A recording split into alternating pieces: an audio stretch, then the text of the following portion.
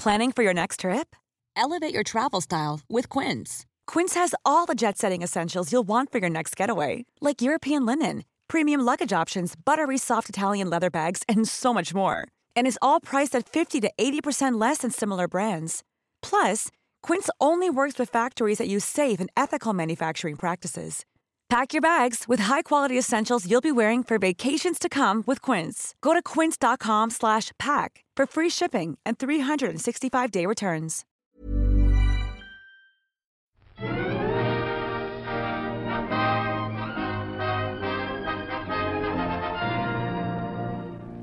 Hello and welcome to the All Buy the Popcorn podcast. I'm Alessandra. And I'm Emily. And today we are talking about the latest Wes Anderson movie, The French Dispatch. Yes, Wes Anderson, one of my favorite directors. Just because his movies are so pretty. I just love looking at them. Yeah. And his stories are always really fun. I think my favorite is still like Moonrise Kingdom, or I've actually been really wanting to rewatch The Grand Budapest Hotel. That movie is so good. It's unreal. I want to rewatch it. I feel like it's been gnawing at me. Like I want to watch it again so bad. But this is The French Dispatch. There were so many people in this movie, and there are usually a lot of people in Wes Anderson films, but this just felt like a lot.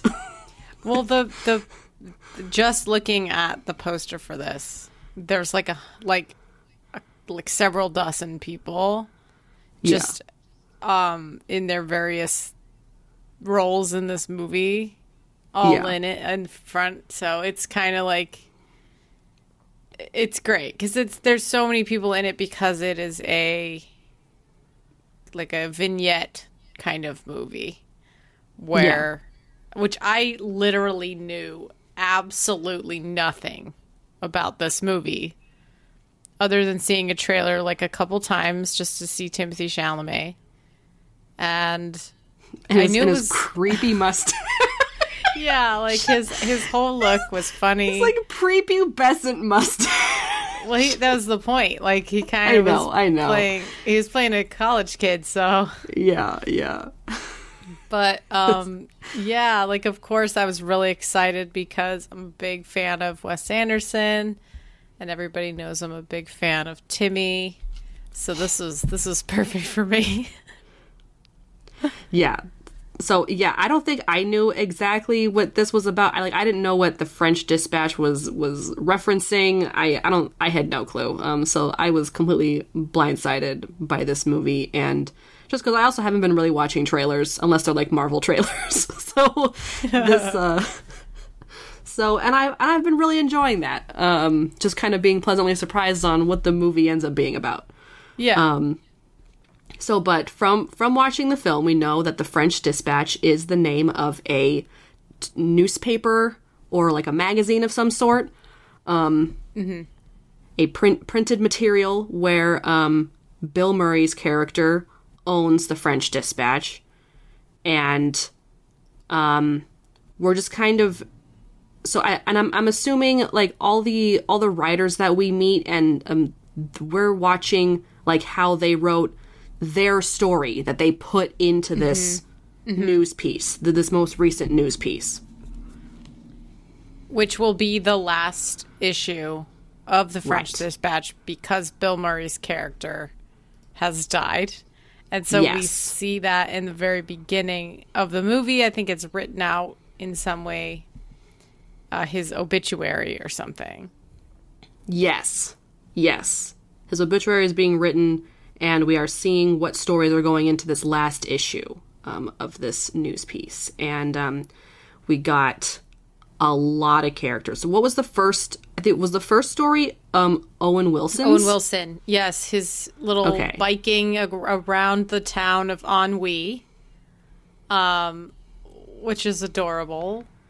Everything is like very French and cute and quaint. Yeah. I think a lot of Wes Anderson films are like this, but I felt it in this movie a lot. But everything felt like very miniaturized and like dollhouse-ish. Or even like in Grand Budapest. Or even like stage. Yeah, like in Grand Budapest. Like lots of like everything, like at least in Grand Budapest Hotel, a lot of the not a lot, but like I remember a lot of the scenes still feeling like it was a physical set, where a lot of this didn't feel like a physical set. Because we even had like a little animated section, and then we had like all these like weird moving walls that would just kind of disappear as someone walked or rode their bike past. And like just whole buildings would just open up at the slide of like a sliding door, basically. Yeah, but it was kind of like very sleek. Like everything, obviously, it's always peak Wes Anderson, and so it's just got this kind of like moving parts, lots of things going on at once in a scene, and lots of like movement and quippy kind of conversation.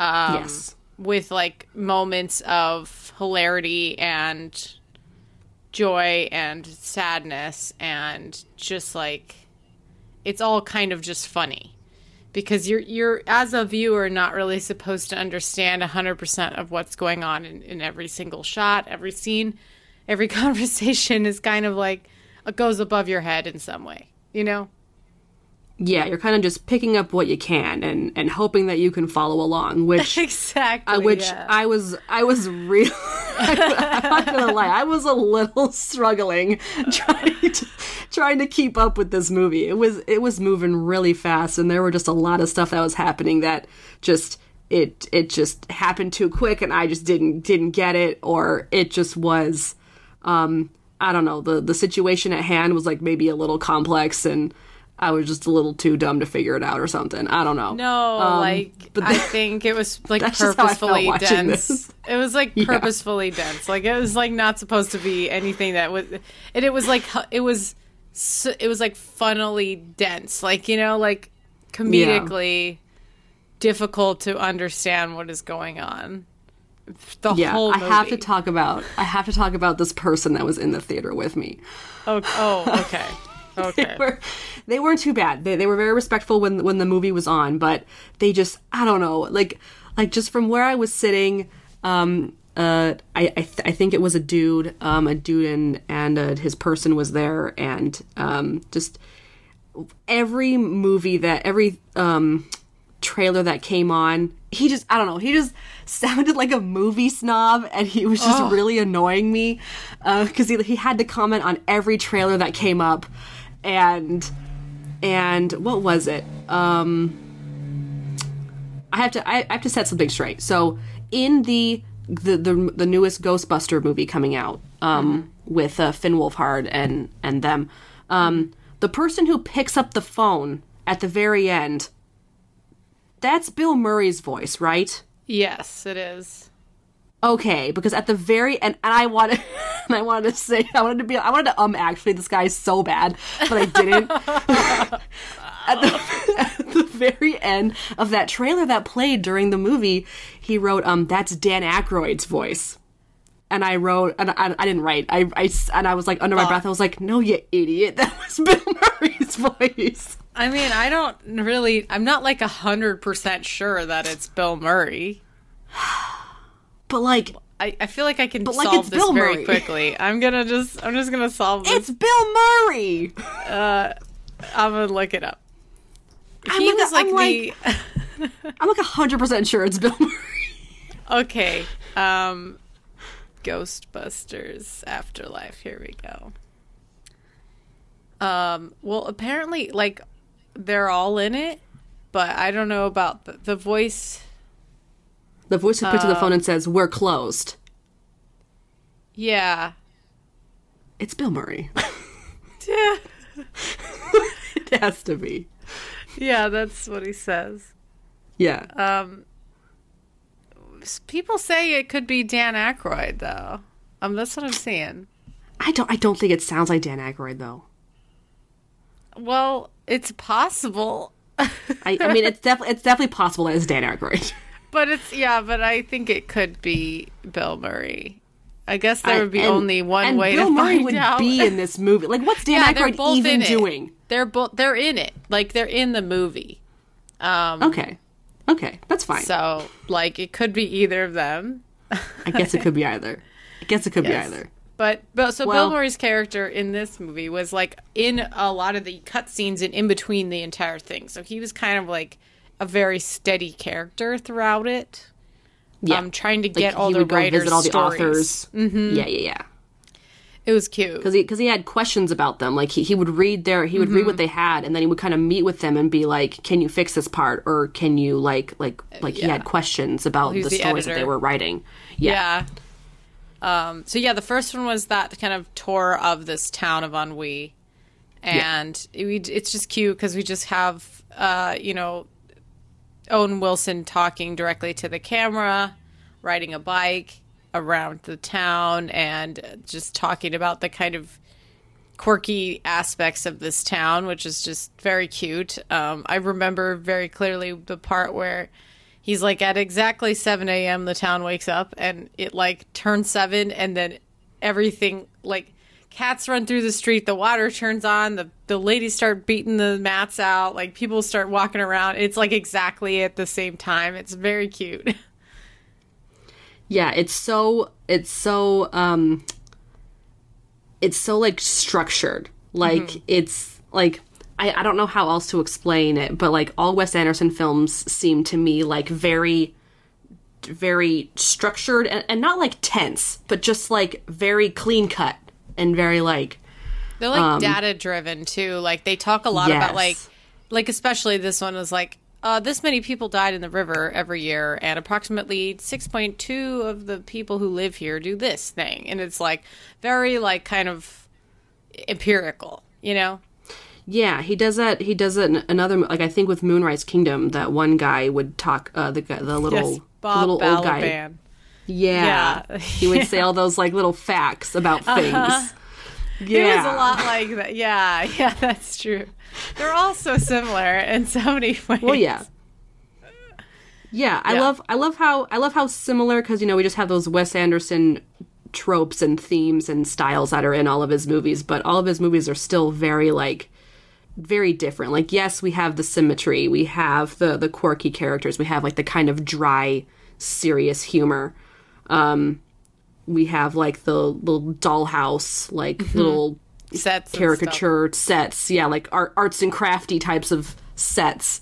But all the stories are usually very different and very fun. I never get disappointed by a Wes Anderson film. I haven't seen all of them, and I feel bad about it, but I've seen enough to notice the similarities. What was your favorite little vignette in this movie? Because there was like 4, I think. I really liked the one. I kind of liked the prison one with the art, but I really liked the one with the chef and and the little like crime that happened where the kid gets kidnapped and they have to like save him. I didn't really like the part that Timothy was in, just because it was a little boring. But I really liked, and I think it was the last one. The last one was Saoirse, and and Jeffrey Wright. I really liked that one. Yeah. Yes. And also, I love Liev that one. Schreiber was like interviewing interviewing Roebuck Wright on his talk show, and then Roebuck it was just so, because like Roebuck was like a food critic, but he was like a really good food critic, and so like, but he could like recall his words directly, like he had a photographic or he had not a photographic memory, but like he said it, and he would like be able to remember exactly what words he said. And everything he said his review like verbatim, like how he wrote it. But this review wasn't even like a review of a meal. It was like a review of like the meal plus this entire like kidnapping of this child and everything. Yeah, it was a food review and then many more. Like, it was so unorthodox and it was so good. I really like that part. It was really crazy to follow, and you were like, what is going on in this part of the story? Like, when it started, you're just like, okay, now we're in another story. Okay, now we're in another story. And it was just like, who's this guy in this cage? Like, why do we care about him, you know? And the guy in the cage. That Roebuck Wright was there? Like, it just it didn't make any sense at all. There was a lot happening. I definitely need to watch this movie again so I can catch the stuff that I missed. But, and then and Tilda's character was so funny. The talking about white. yeah. I liked how this movie kind of went. Like, it wasn't all in black and white. It was like parts of it were right. Mm-hmm. So that was really cool. And Tilda's parts were really funny. Or she was just like, I don't know, like just presenting the prisoner's art throughout his life, and just kind of talking about his whole situation, like how he was as a kid, and how he traveled and painted, and then how he kind of got put in jail, and then like how his art kind of came back while he was in jail. Right, and she like showed off the art in the beginning, and she's such a crazy character. Like, I mean, she's never played like a straight woman ever. Like, she's always just some kind of like wild person, and so she's like got this giant like orange thing on, and she's like talking about this eccentric artist, but she's also like a very eccentric person. And she's just like, she's like drinking while she's there, and she's been wearing a lot of like weird. Like, did she have weird teeth? Like in the movie, just I feel like she's been wearing a lot of weird teeth with her characters lately. Yeah, just like whatever Tilda needs to do. Like, I love her, and she's hilarious. Like, it's just her character was so funny, and it was just like she's presenting this art that was on the wall, like the 7 slabs in the correctional facility thing, and I was like, what the heck? And then she goes on to explain it. And just having, like, Léa Seydoux have a larger role in this one was also really good, because she had quite a small role in Grand Budapest Hotel. And I really liked her in this one. Yeah. I liked her in this one more, because she was just the old lady that dies or something in Grand Budapest, right? No, I'm talking about Léa Seydoux, Simone. I mean, she's like that young, pretty actress. Like, she was like a maid in the Grand Budapest Hotel. Oh, was it the one who worked in the prison? Yeah. The muse for Benicio del Toro's character. Yes. She was really good. I liked her a lot. And Adrian Brody's character also was like obsessed with a painting, or like an artist, just like he was in Grand Budapest Hotel, because in that one he was like trying to find Boy with Apple the whole time. Yeah. Do you remember that? Yeah, I do remember that. And it was like replaced with that like really like graphic nude painting, and they were like, that's not right, like that's not Boy with Apple. Yeah. Oh my god. I also like the really like out of place ad that was in here, that was in the movie. What was it, like cereal or something, or I see the guy, he's holding the box. It's called like what's it called? Geminis or something. I can't read what it says. Who was like what was the concept for it? I'm trying to figure out. I'm trying to remember. I don't know. It just happened really quickly. It was just like an ad. It was like an ad break. Like, there was an ad in there. It was like an ad in the movie. Oh, jeez. Yeah. Also the one with the artist took. That one had a bit before and an after, and so the before was in black and white, and the after was in color. Yeah, the Benicio del Toro one. Yeah, that one. Like, do you remember the play that was like in the middle of it? Yes, I was gonna mention that too. Yes, with Rupert and the guy from Ted Lasso. Yes, the guy who plays Sam Obisanya. Yeah. I saw him and I was like, oh my God, it's Sam Obisanya. Yeah. After I was like, oh my God, it's Rupert Friend. Yeah, Rupert Friend. And so it was like was like a play inside the story with Timothée Chalamet and that whole character, like their friend who had left them after he like joined the army or something, or he got drafted or something. So then he went off to join it, and then he came back and he did a play in the future about it, and so it was all these boys in bunks. Yeah, it was just I love it. It was just like so weird and connecting things all over the place that it was just fun, like it's enjoyable to see just these like little stories and these little quirky characters and stuff. Like it's silly. It is different because of the fact that it doesn't really have like a plot that goes through the entire thing. It's kind of just, like I said, these little vignettes that are just, that's what it is really. Like the most interesting parts of these tiny little short stories, basically.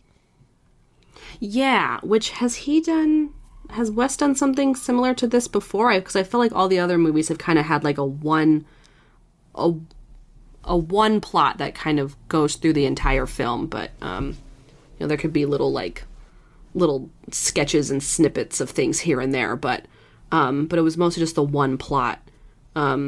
Yeah. Is there another movie that was kind of like this? I can't think of one. No, I don't think so. I think this was like unless his it's one of the ones I kind haven't seen, like Royal Tenenbaums or something. Well, he often does little side stories, like in that's true.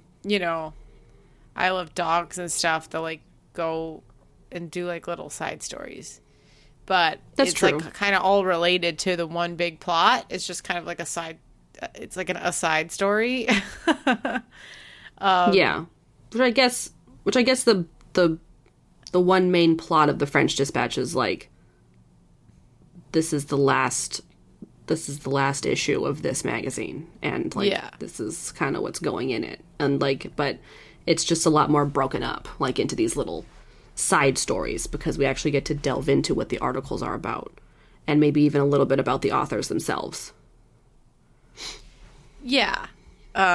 Which is fun. Like, I would honestly watch an entirely other movie with more people, with more of these little stories. Like, I would watch an entire more of this.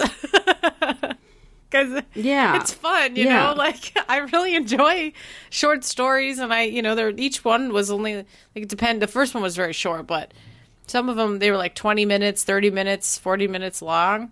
And then that made up the whole movie.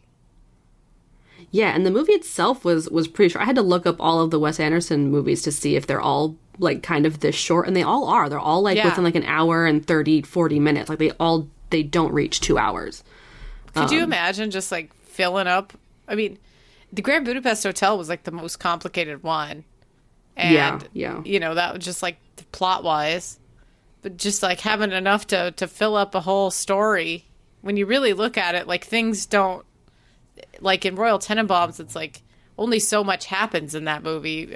Most of it's like backstory, going into what these people are like, not really like moving it into a direction, which I love Royal Tenenbaums so much. Oh my God. Ooh, we gotta talk about that opening scene where the guy is bringing all those drinks up to the the little set. Yeah. Yes. He's going and bringing it in. Oh my God. I loved it. Him so just funny. like him being somewhere and then him like teleporting to another place, and then like he had to use a little pulley system to bring the plate up, the platter with all the drinks on it. Yeah. And then the second he gets up to the top, he just takes that shot that he poured for himself because he has to get all the way up there. That was adorable. And there was like so many things on this plate. It was like so many things. Oh, I love that part like where they were making all the drinks. Yes. Yeah. Oh, I loved that. I could watch that scene over and over again. they like kept so turning satisfying. it, and they were like turning it from one side, putting it in another side, like adding like 15 different things. Yes. Oh my god. Yeah, so it was so good for my brain. That's my brain that's loved what it is. Like my brain just like loves this like aesthetic. You don't really know what's going on, but you don't really care. You're just like, okay, well, this is fun. All these actors are really great, and like even Frances McDormand, like she like went to dinner with Zeffirelli's parents and like sat down, and they had invited somebody over for dinner. It was what's his name? Was it Christoph? Yes, Christoph Waltz, who we saw when we went to that double date. We sure did. We did see him. We saw Singing in the Rain, and he was there. It was a highlight of my life. Oh God! Just kidding. It was cool. But it was really cool to see him. Yeah, but I did go a little breathless when I saw him. Yeah, you did. You like shouted his name too. You couldn't even believe it. I couldn't breathe. I was like, oh my God. But yeah, so he was sitting across from her, and she's like, I don't want to date you. Like, she was like very, very clear about that. And it was really funny. She was like, this isn't a double date. Like, I'm not interested. And he was kind of like annoying. And then she goes into the bathroom, and Timothy's like taking a bath in the middle of this riot that's happening. Like, he somehow snuck himself away so he could take a bath and work on his manifesto. And he's like, I'm naked. And she's like, okay.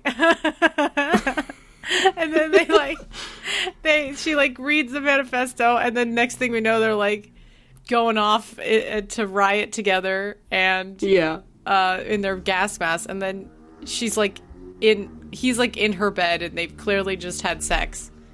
And she's working on his manifesto. And it's just so awkward. It's just like, okay, like you just had this like 18-year-old kid or whatever just like had to have sex with Frances McDormand's much older character, and you really don't see it coming at all. No, it was, oh my gosh. And then they were playing chess with that person to, I guess,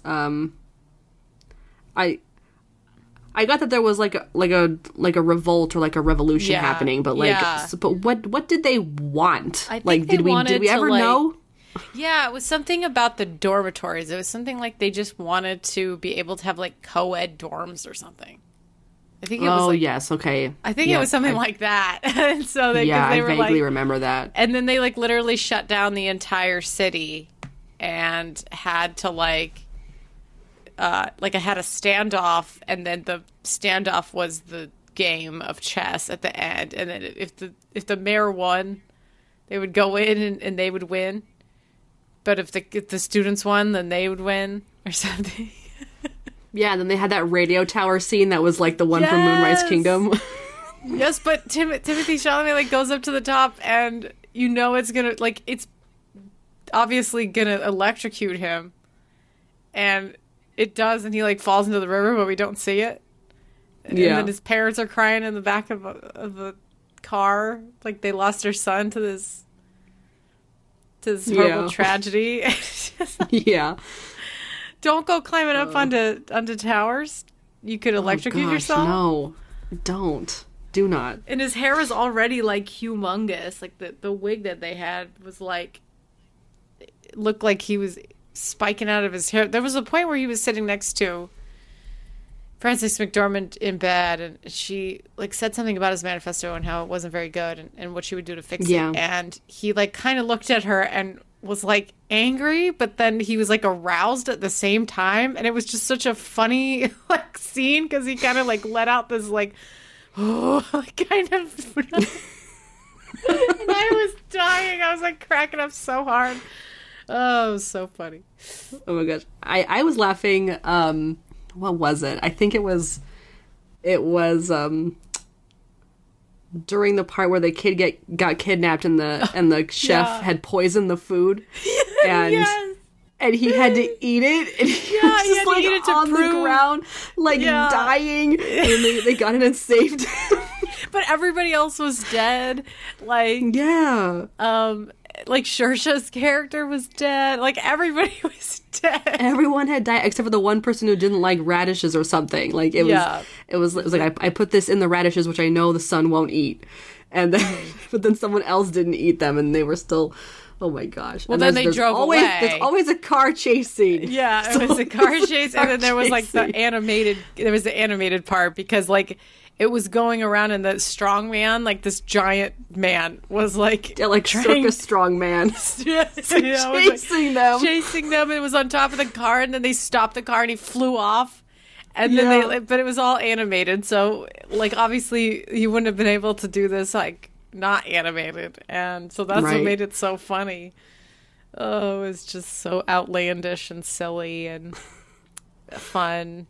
You know, I really didn't notice that this movie got a lot of like nobody really talked about it. Like I don't know anyone else who saw this movie except for you and me. I was calling it the wrong thing for the longest time, Alison, remember? Yeah, last year because it was supposed to come out last year.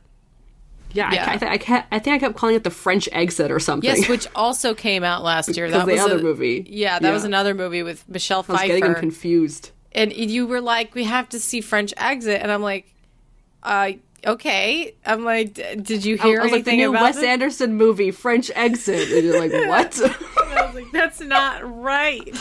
We had to wait. This was, again, one of the movies that we had to wait very patiently for because of the pandemic, and I just, you know, we had to wait so long. It just makes me so sad. Like I was so excited about this movie last year, and it got postponed.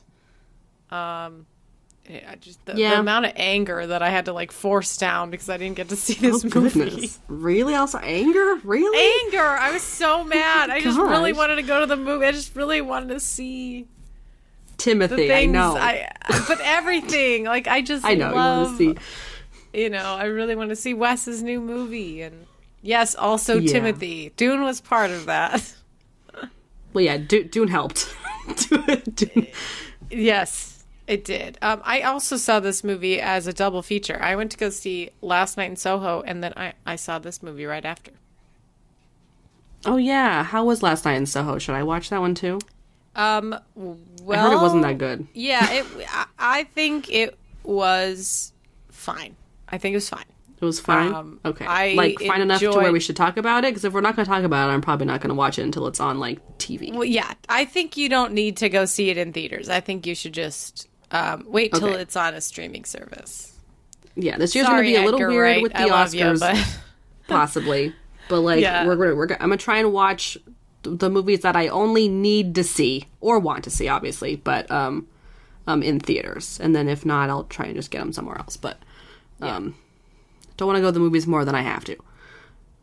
For sure. You know, it's inconvenient right now. So yeah.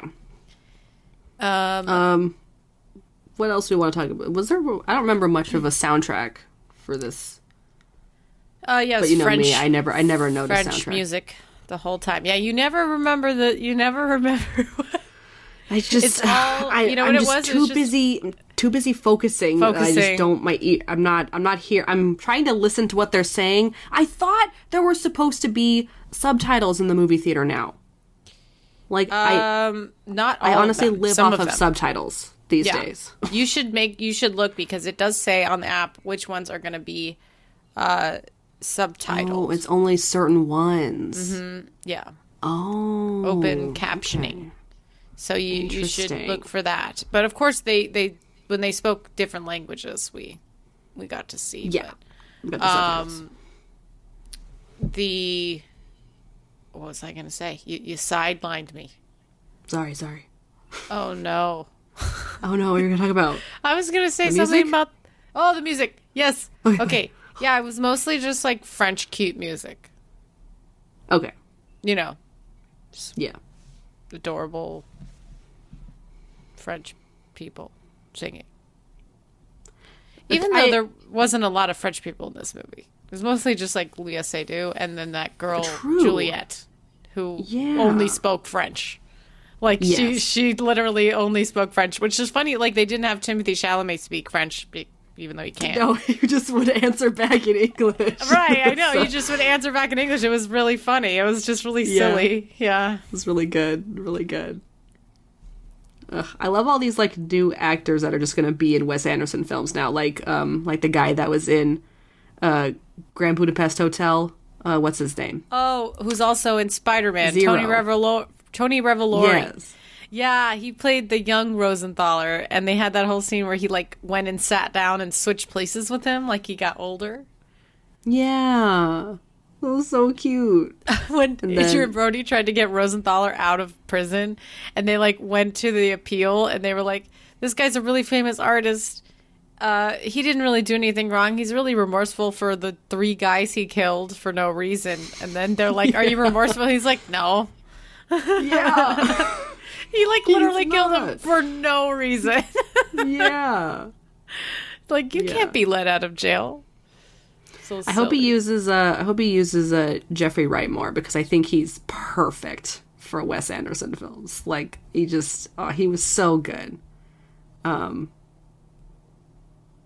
Emily? Yes? Emily? Can you hear me? I lost Emily. We're calling her back. Hello? Did I lose you? I lost you. I stopped listening. I couldn't hear you anymore. Oh no, maybe my AirPods died. I mean, they weren't dead. They were notifying me that they were going to die, but they weren't dead yet. But okay. You gotta talk on your. I got with your hand. I got the phone up to my ear. We're gonna finish old this. School here. Yeah, I really gotta bring in my what's it called, converter, so that I can just use my over the head headphones with my phone, and then I won't have to worry about things dying on me. That would be good. I'll work on that. Mm-hmm. So where did I cut out? You said, did you notice? And then that was it. I lost it after that.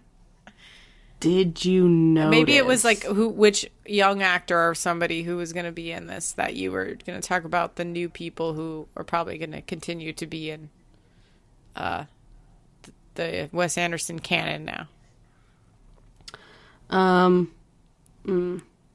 We talked about, I don't know.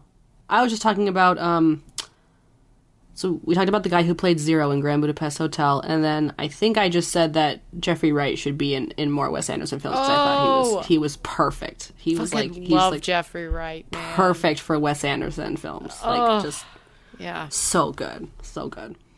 For sure, dude. He is having an ultimate renaissance over the past couple years. And again, love Jeffrey Wright. He's now doing like so much stuff with Marvel.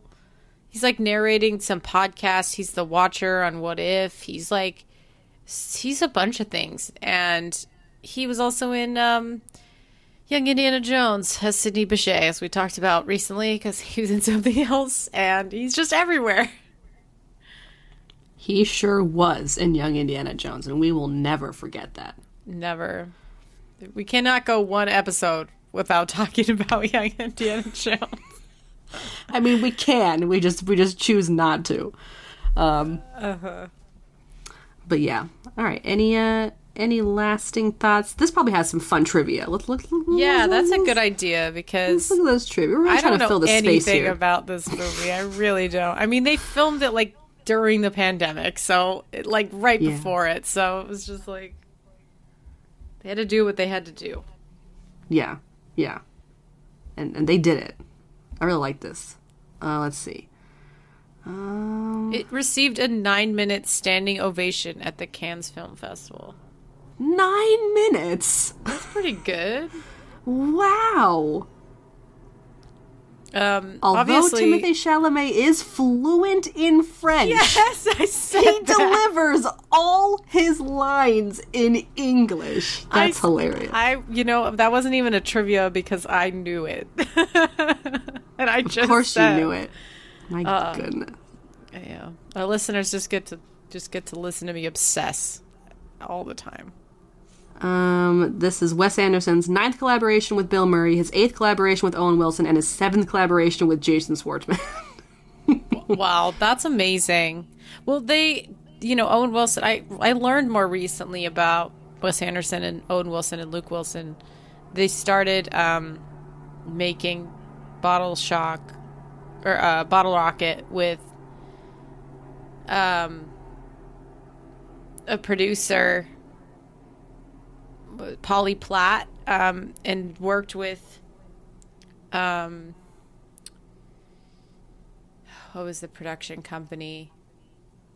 But they basically just like came out of nowhere and were given this movie to make in LA, like completely just on the idea that they would be good. Even they had no idea. It was like a complete what's the word I'm trying to say? Like they didn't know. They had no assurance that this was going to be good at all.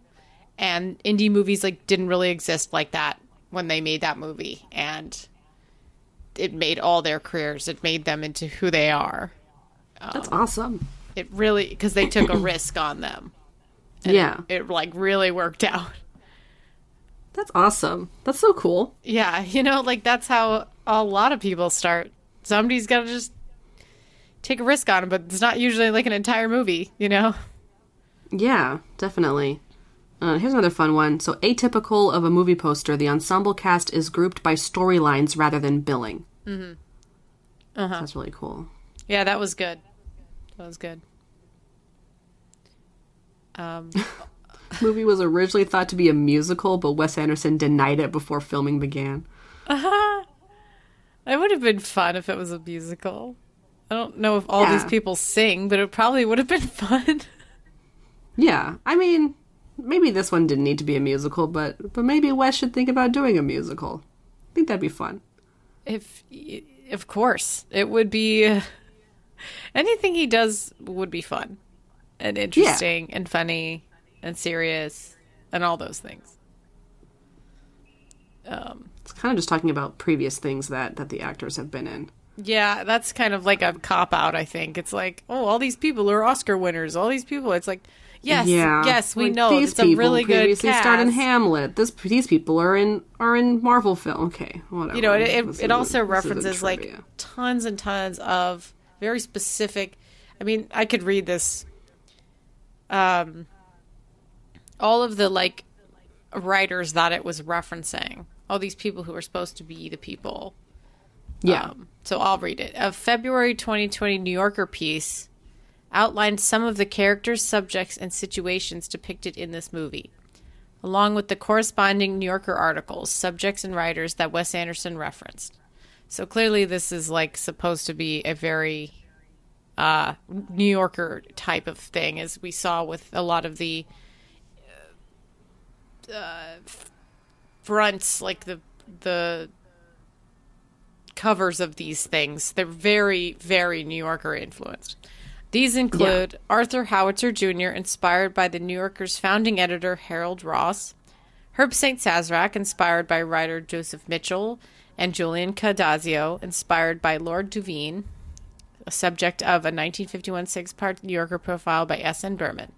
Roebuck Wright was inspired by James Baldwin and A.J. Liebling, New Yorker contributors over the years. Lucinda Clements was inspired by Mavis Gallant, who wrote a two-part 1968 piece on student uprising in France. And the character also shares the last name with Jill Kremetz, a photographer whose work often appeared in the New Yorker, and a widow of author Kurt Vonnegut Jr. So, again, very love letter to journalism, and at this point in our lives, journalism is kind of dying. So, it's a little bit sad. And that's why he made a movie about it. At least paper journalism. I mean, there are just so many like online article stuff now, but yeah, like definitely paper journalism. Mm-hmm. All right. Shall I look at these plot keywords? They're kind of weird. I don't know what this one is in regards to. So, journalist, actor shares last name with character, painter, female frontal nudity, and woman poses nude for a painting. Wow. Those are kind of lame. Well, the fact that actor shares last name with character is a thing?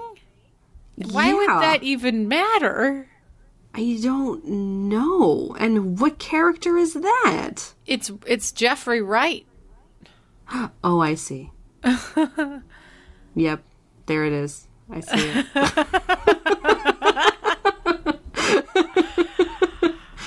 Oh, they filmed in Angoulême, Charente, France.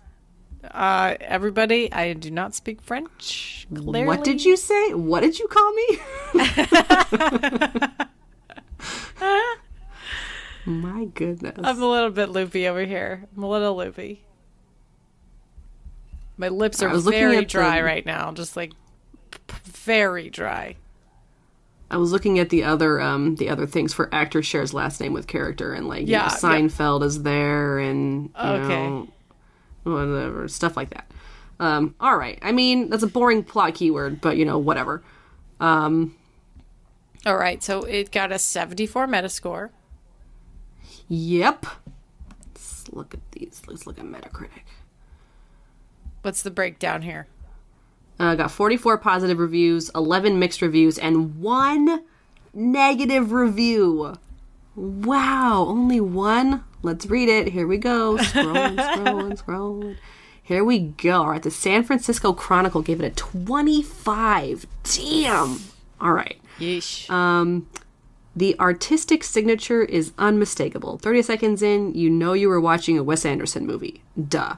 But Anderson's human connection seems to have short-circuited so that his irony now bypasses the world and becomes an ironic contemplation of his own work.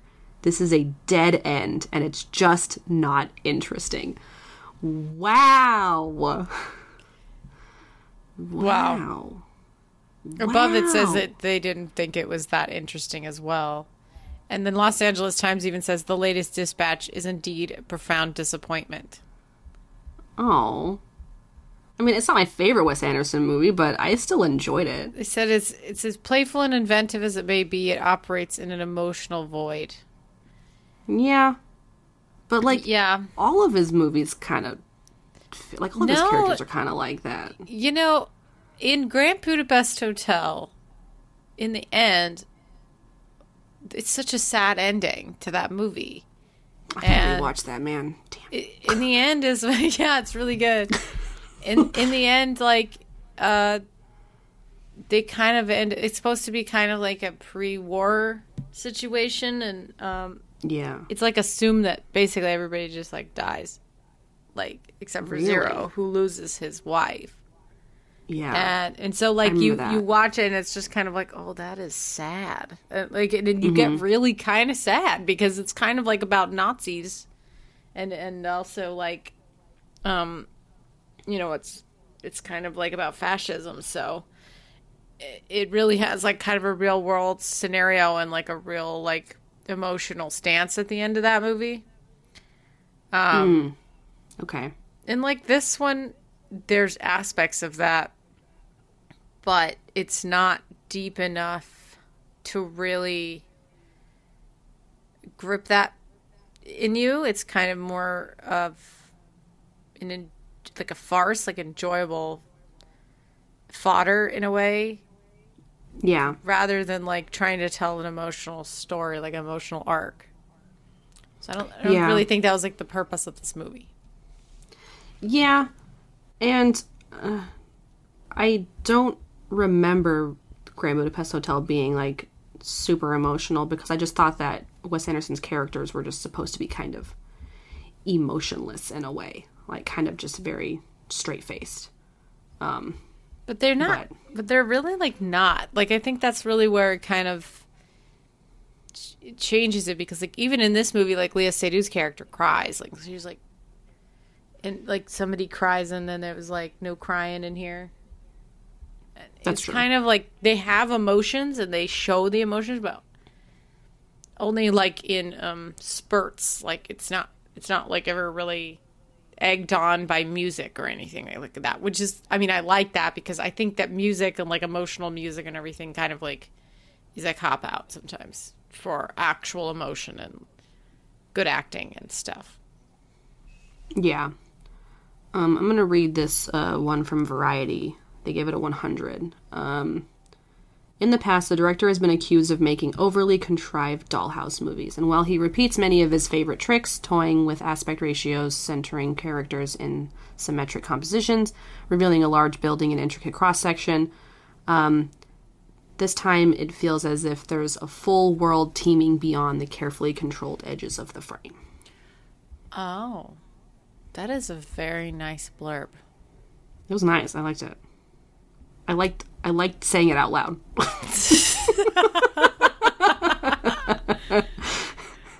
Wow. That's a good writer right there. You know who's not a good writer? Neither of us. So No. I am forgetting my words just chatting with you right now, and all of you out there are probably like, why am I listening to this podcast? Yeah, this one, I mean, it was kind of hard. I felt like it was really hard to talk about this movie just because it has all these little bits and pieces and bits and bobs here and there, and I just overly like enjoyed it, just overall. So, but yeah, I felt like this was a little tough to talk about like critically, probably because I liked it, but yeah.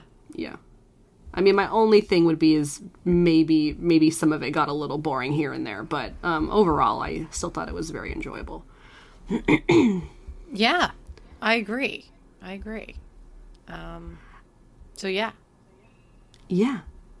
If that's all we have to say, that was The French Dispatch. If you enjoyed this episode, please let us know by rating and reviewing our podcast on Apple Podcasts, Google Podcasts, and Stitcher. And if you need notifications on future episodes that we release, please follow our social media. We have Twitter, @ByThePopcorn, Instagram, @AllByThePopcorn Podcast, Facebook, All By The Popcorn Podcast. Like and follow our page. YouTube, just search All By The Popcorn Podcast and subscribe to our channel. And if you want to reach out and say hello, let us know your thoughts on French Dispatch, or just let us know what movies we should talk about in the future. Please email us at allbythepopcornpodcast@gmail.com. And we've also got a TikTok. Just search All By The Popcorn Podcast and find our little logo. And please check out some merch. If you'd love to give a loved one some All By The Popcorn Podcast merch, I'm sure they would love it. And we would love you to buy it. Only if you want to. Yeah. But check it out. But thank you for listening. And we'll talk to you later. Goodbye. Yeah. Bye.